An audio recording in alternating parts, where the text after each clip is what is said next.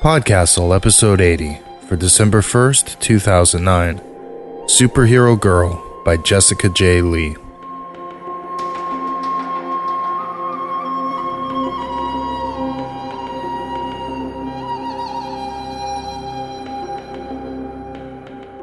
Hello, this is Rachel Swirsky. Believe me when I tell you, I'm a bit squeamish. Like, really squeamish. Like, when I watch The Fight Club, I have to look away from the screen during the bloody bits.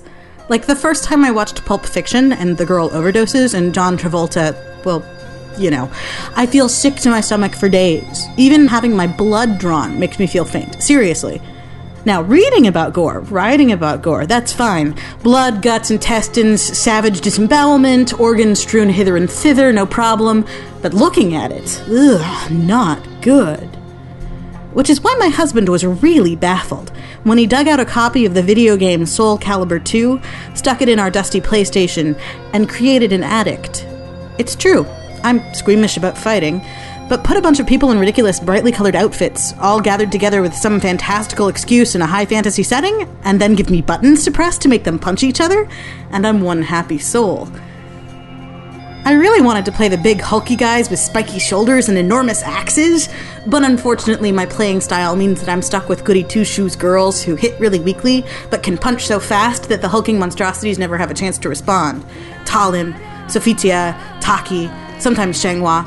And while I hate their sappy remarks and the way Talim shouts, "Are you okay?" in the middle of a match, apparently sincerely, even though she's just punched the heck out of some other guy, I admit it, I've started to feel affection for my goody two-shoes avatars. I guess everyone falls for good guys in spandex. Today's story is Superhero Girl by Jessica J. Lee. Lee recently graduated from the University of Iowa with a BA in English and a minor in anthropology. When not writing, she spends her time watching westerns, coordinating Z-Day drills, and mollycoddling her dwarf hamsters. Presently, she's in Korea, teaching English. Superhero Girl is Lee's first fiction sale, but certainly not her last. It's read for us by Jack Mangan, who runs his own podcast, Jack Mangan's Deadpan Podcast, at www.jackmangan.com. You can also find his spherical Tomy Podiobook novel exclusively at podiobooks.com. Read more about the author's development of this piece on the Fantasy Magazine website, where Associate Editor Ray Bryant interviewed Jessica Lee about this piece. The link is www.fantasy-magazine.com/2009/06/terribly-fond-of-syncretism-Jessica-Lee. Enjoy the story.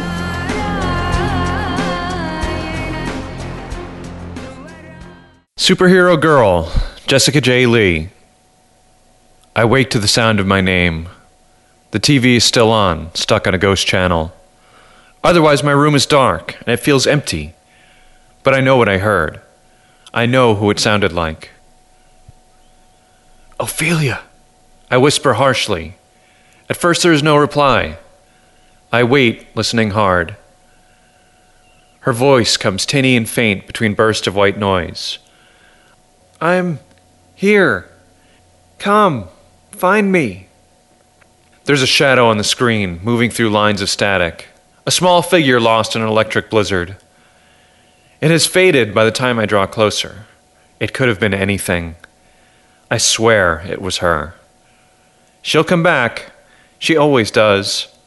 All I have to do is let myself believe it. Ophelia was a superhero. She told me so without reserve. It's safe for me to tell you, she said. I can sense you're not a villain. Besides, it would be unfair to keep it from you. It won't be easy, you know, being involved with a superhero girl. It did take some getting used to. She received her mission briefings in birdsong, in radio static, encoded in every third word backwards from a breaking news bulletin on the televisions in a specific store window. She saw battle plans drawn out for her in cloud patterns, coffee cup rings, the movement of players on a soccer field. During these moments, she would stand frozen in mid-motion, her head cocked to the side, listening intently. Then she would literally drop whatever she was doing and dash away, calling apologies over her shoulder. I'll just wait for you here then, I said the first time it happened. No, she shouted back. This could take hours. I'll call you. I scooped what I could of her ice cream cone off the sidewalk and dumped it in the trash. Her friends told me that it was just another quirk of hers, that she just said things like that when she needed to use the restroom, or go back to her apartment for something she'd forgotten, or attend a lecture. I had to admit that I didn't know what her class schedule was like. When I told Ophelia what they'd said, she laughed fondly. "They're just trying to protect my secret. They don't think you should know about me." And I kept her secret. I didn't tell my friends that she helped keep the world safe for us. I didn't tell my friends much of anything about her. Maybe I was trying to preserve the intimacy of our relationship. Maybe it was because of something else. The first time we made love, I saw the faded red lines across the tops of her thighs, straight and thin, precisely drawn. There were a lot of them. I pretended not to notice, but she saw me looking and said in explanation, "Robot ninjas with laser-bladed throwing stars." I was lucky. If I hadn't jumped back when I did, they would have taken my legs clean off. It was a tough mission. I almost didn't make it. "I'm glad you did," I said, keeping my voice as light as hers. "The superhero business, it sounds pretty dangerous." "Unfortunately, we do make some enemies," she said. "It can't be helped. It's part of the job description. But it's worth it. Really, it is." I thought I understood more of her that night. I thought I had figured out some of why she told me the stories she did. I knew at least that I loved her, and I thought that was what mattered most. I sit on my bedroom floor, a ramen-crusted bowl at my knee, watching the snow crackle across the TV. A 2-liter bottle of Dr. Pepper sits warm in my lap, stained coffee mugs at the base of my dresser. I am determined to catch the next transmission. There's a dark spot in the corner of the screen, and I start forward, then slump back in disappointment. It is only a cockroach. But there is something about the way it skitters across the screen. There could be a pattern there. If I unfocus my eyes, I can almost see it form. Ophelia kept her head shaved, she said, because her hair interfered with transmissions. She told me that hair is the body's natural defense against otherworldly communications, because the physical form wants nothing to do with the astral plane. Hair tries to keep the soul trapped, grounded. By shaving her head, she was opening her mind. I told her that my brother said the same thing about getting baked. She wore a different wig almost every day. There was a sleek black bob, the frizzy short pink, the long elegant chestnut. Each date with her was like a rendezvous with an international spy who could not afford to be recognized in public. When I first saw Ophelia, her name was Scheherazade, Hera for short, and she was strumming a battered acoustic guitar at the front of a coffee house, crooning an unfamiliar language into the mic. Her eyebrows were bubblegum pink, and she wore a tie-dyed babushka. I would find out later that her eyelashes glowed in the dark. She couldn't play worth a damn, but her voice was haunting, even over the sounds of the vampire crowd. "It's our native tongue," she told me after her set. I ordered a coffee. She asked for tea. "The one everyone used to know." "You mean before God struck down the Tower of Babel?" I said with a half smile. Even back then, when I was a religions major, I couldn't help but sound sardonic when I talked about the Bible. "No, silly, before the whales stole it and made everyone forget." Our drinks came, and we talked about Babel and mythic history and grisly alternative options for fuel, about how I couldn't decide on a major and how she couldn't decide on a name. We agreed at closing that the conversation was far from over, and she followed me home. "But this language, the one we lost," I said. "How do you know it?" "Some of us still do. I could teach you. It's easy." She sealed her mouth around my navel and hummed a note into my belly that made my toes curl. "See? Your body wants to remember. All you have to do is let it." There are moments when I think that Ophelia was never here.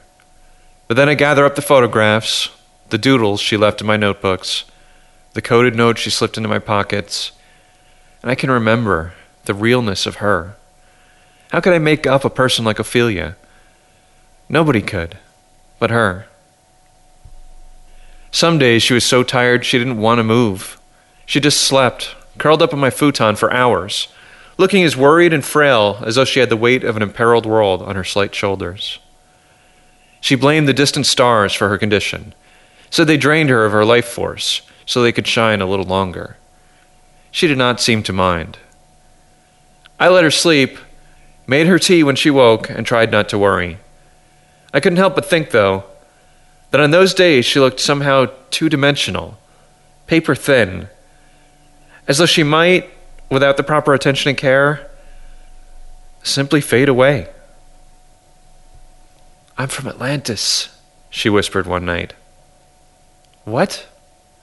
"Atlantis. That's where I am when I go away for a few days. But I have to leave my physical form behind, because the city is deep under the ice in Antarctica, and my body wouldn't survive in the cold. Besides, I can travel faster that way. I thought you were defusing a megabomb in Madrid. That was last week. I'm learning how to stay outside my body for longer periods of time. Soon, I won't need it at all." "I like your body," I protested. She said, "Well, it's good for a few things." And we took advantage of some then. I cannot recall the last time I slept. Has it been a week already? 2 weeks? Friends keep calling, so I unplug the phone, turn off my mobile. I don't answer the knocks at the door. I can't afford to be distracted now. I force myself to stay awake. I could miss a message if I sleep. It is becoming easier to find them tucked in foreign newspaper headlines, peeking out from the weave of my sweater. Hints of warning, threats of reassurance. A couple more days and I know I'll be able to read them as well as she did. I can almost hear her in the buzzing of the electric shaver. Just a couple more days and I'll know. I grab another handful of caffeine pills. I headed for the hospital as soon as I got the call. Her best friend's voice, shaky and strained, running on a loop in my head. "She's gone. She's gone. She's gone." A clump of people huddled in the hall, their backs to an open door. I had been almost running, but I slowed when I saw them, or when they saw me. Something in the way they stood, the way they turned, almost in unison, made me want to run back the other way. "How did—" My voice caught, and I cleared my throat. "What happened?" They stared at me with burnt coal eyes. "It was the cancer," one of them said. I felt hollow. They weren't making sense. "Cancer?" Some of them were glaring at me as though I was the one who had taken her away and brought back only that still thing in the bed in that room. "You didn't know? It was what made her hair fall out. The chemo, I mean." She said, I thought she shaved it," I muttered. A woman I had never met, her nose red and leaking, stuttered, Would you like to see her?" They were staring at me too intently. Then I knew. It was a setup. Superheroes make a lot of enemies. It's part of the job description. And bad guys make some low blows. They were trying to trick me, trying to use me against Ophelia somehow. But I wouldn't do it. I wouldn't look inside that room and be fooled by their homunculus. I wouldn't betray her like that. I turned and I walked, and I kept walking. I walked away, and I never did look. I didn't attend the funeral. I knew it was a trap. And if it weren't, what would be the point of watching them lower an empty shell into a hole marked with a stranger's name? No point at all.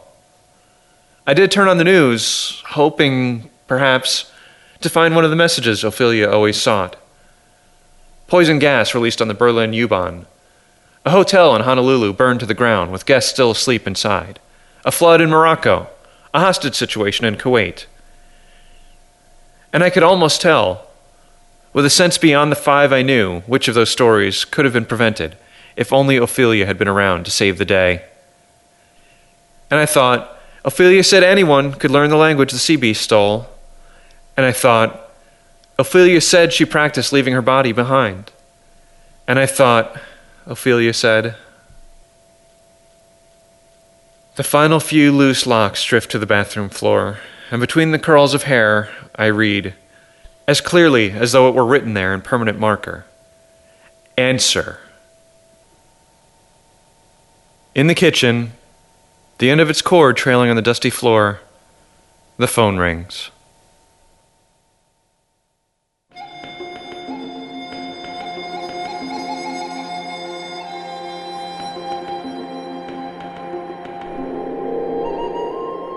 Feedback for PodCastle episode number 72, Ursula Flug's The Exit Sign, a surreal romance. Wow, you all just adored this story, didn't you? Let's get straight to it, shall we? 810 said, very occasionally a story comes out where the use of a second person overcomes the annoyance and pretentiousness of that device to contribute something really worthwhile to the narrative. This was not such a story. Scattercat said, I love surreal stuff and I love symbolism, but if you explain your symbolism to me in the darn story, it takes all the fun out of it. I don't really need you to tell me that the exit sign actually is your child who's made of two worlds coming together you see just like this relationship you've been telling me about but not showing for 15 minutes. I got that, thanks. Pretty clear. Well, as always, we at PodCastle really treasure your feedback, even when it's not positive. Recently, there's been some discussion on the forums as when criticism crosses the line. I'd point to the comments I just read as examples of when it doesn't, especially when it's so well thought out. Please, don't misunderstand me. I'm not extending an open invitation for you to just come on over to our forum and rip apart our stories or our authors, many of who do in fact read the forums. Thoughtful criticism, on the other hand, is definitely appreciated. Thanks, guys. Feel free to get in on more of the discussions, whether it be the pros or the cons, over at forum.escapeartist.net. On a slightly happier note, before I head toward the drawbridge with the red letters over it, swing on over to poddisc.com where you can pick up collections of all the Escape Artist podcast as well as t-shirts. There's also t-shirts for Escape Pod and Pseudopod as well. They can be yours and yours and yours for a price. So enjoy your time browsing our own little spin on the floating market, and we'll see you next week. Same PodCastle time, same PodCastle channel. In the meantime, make sure you keep an eye on that red phone. PodCastle is a production of Escape Artists Incorporated and is distributed on a Creative Commons Attribution Non-Commercial No Derivatives license. Share it, but don't change it or sell it. Our theme music is by Shiva in Exile. You can find them at magnatune.com. You can discuss this episode of PodCastle or nearly anything else on our forums. Just visit forum.escapeartist.info. And if you like science fiction or horror, be sure to visit our sister podcasts, Escape Pod and Pseudopod. And if you enjoyed this episode, tell a friend, or post to your blog about it, or consider donating via the PayPal link on our site. John Osterman, also known as Dr. Manhattan, said, your mind goes to dark places, and you wonder why I keep the worst from you.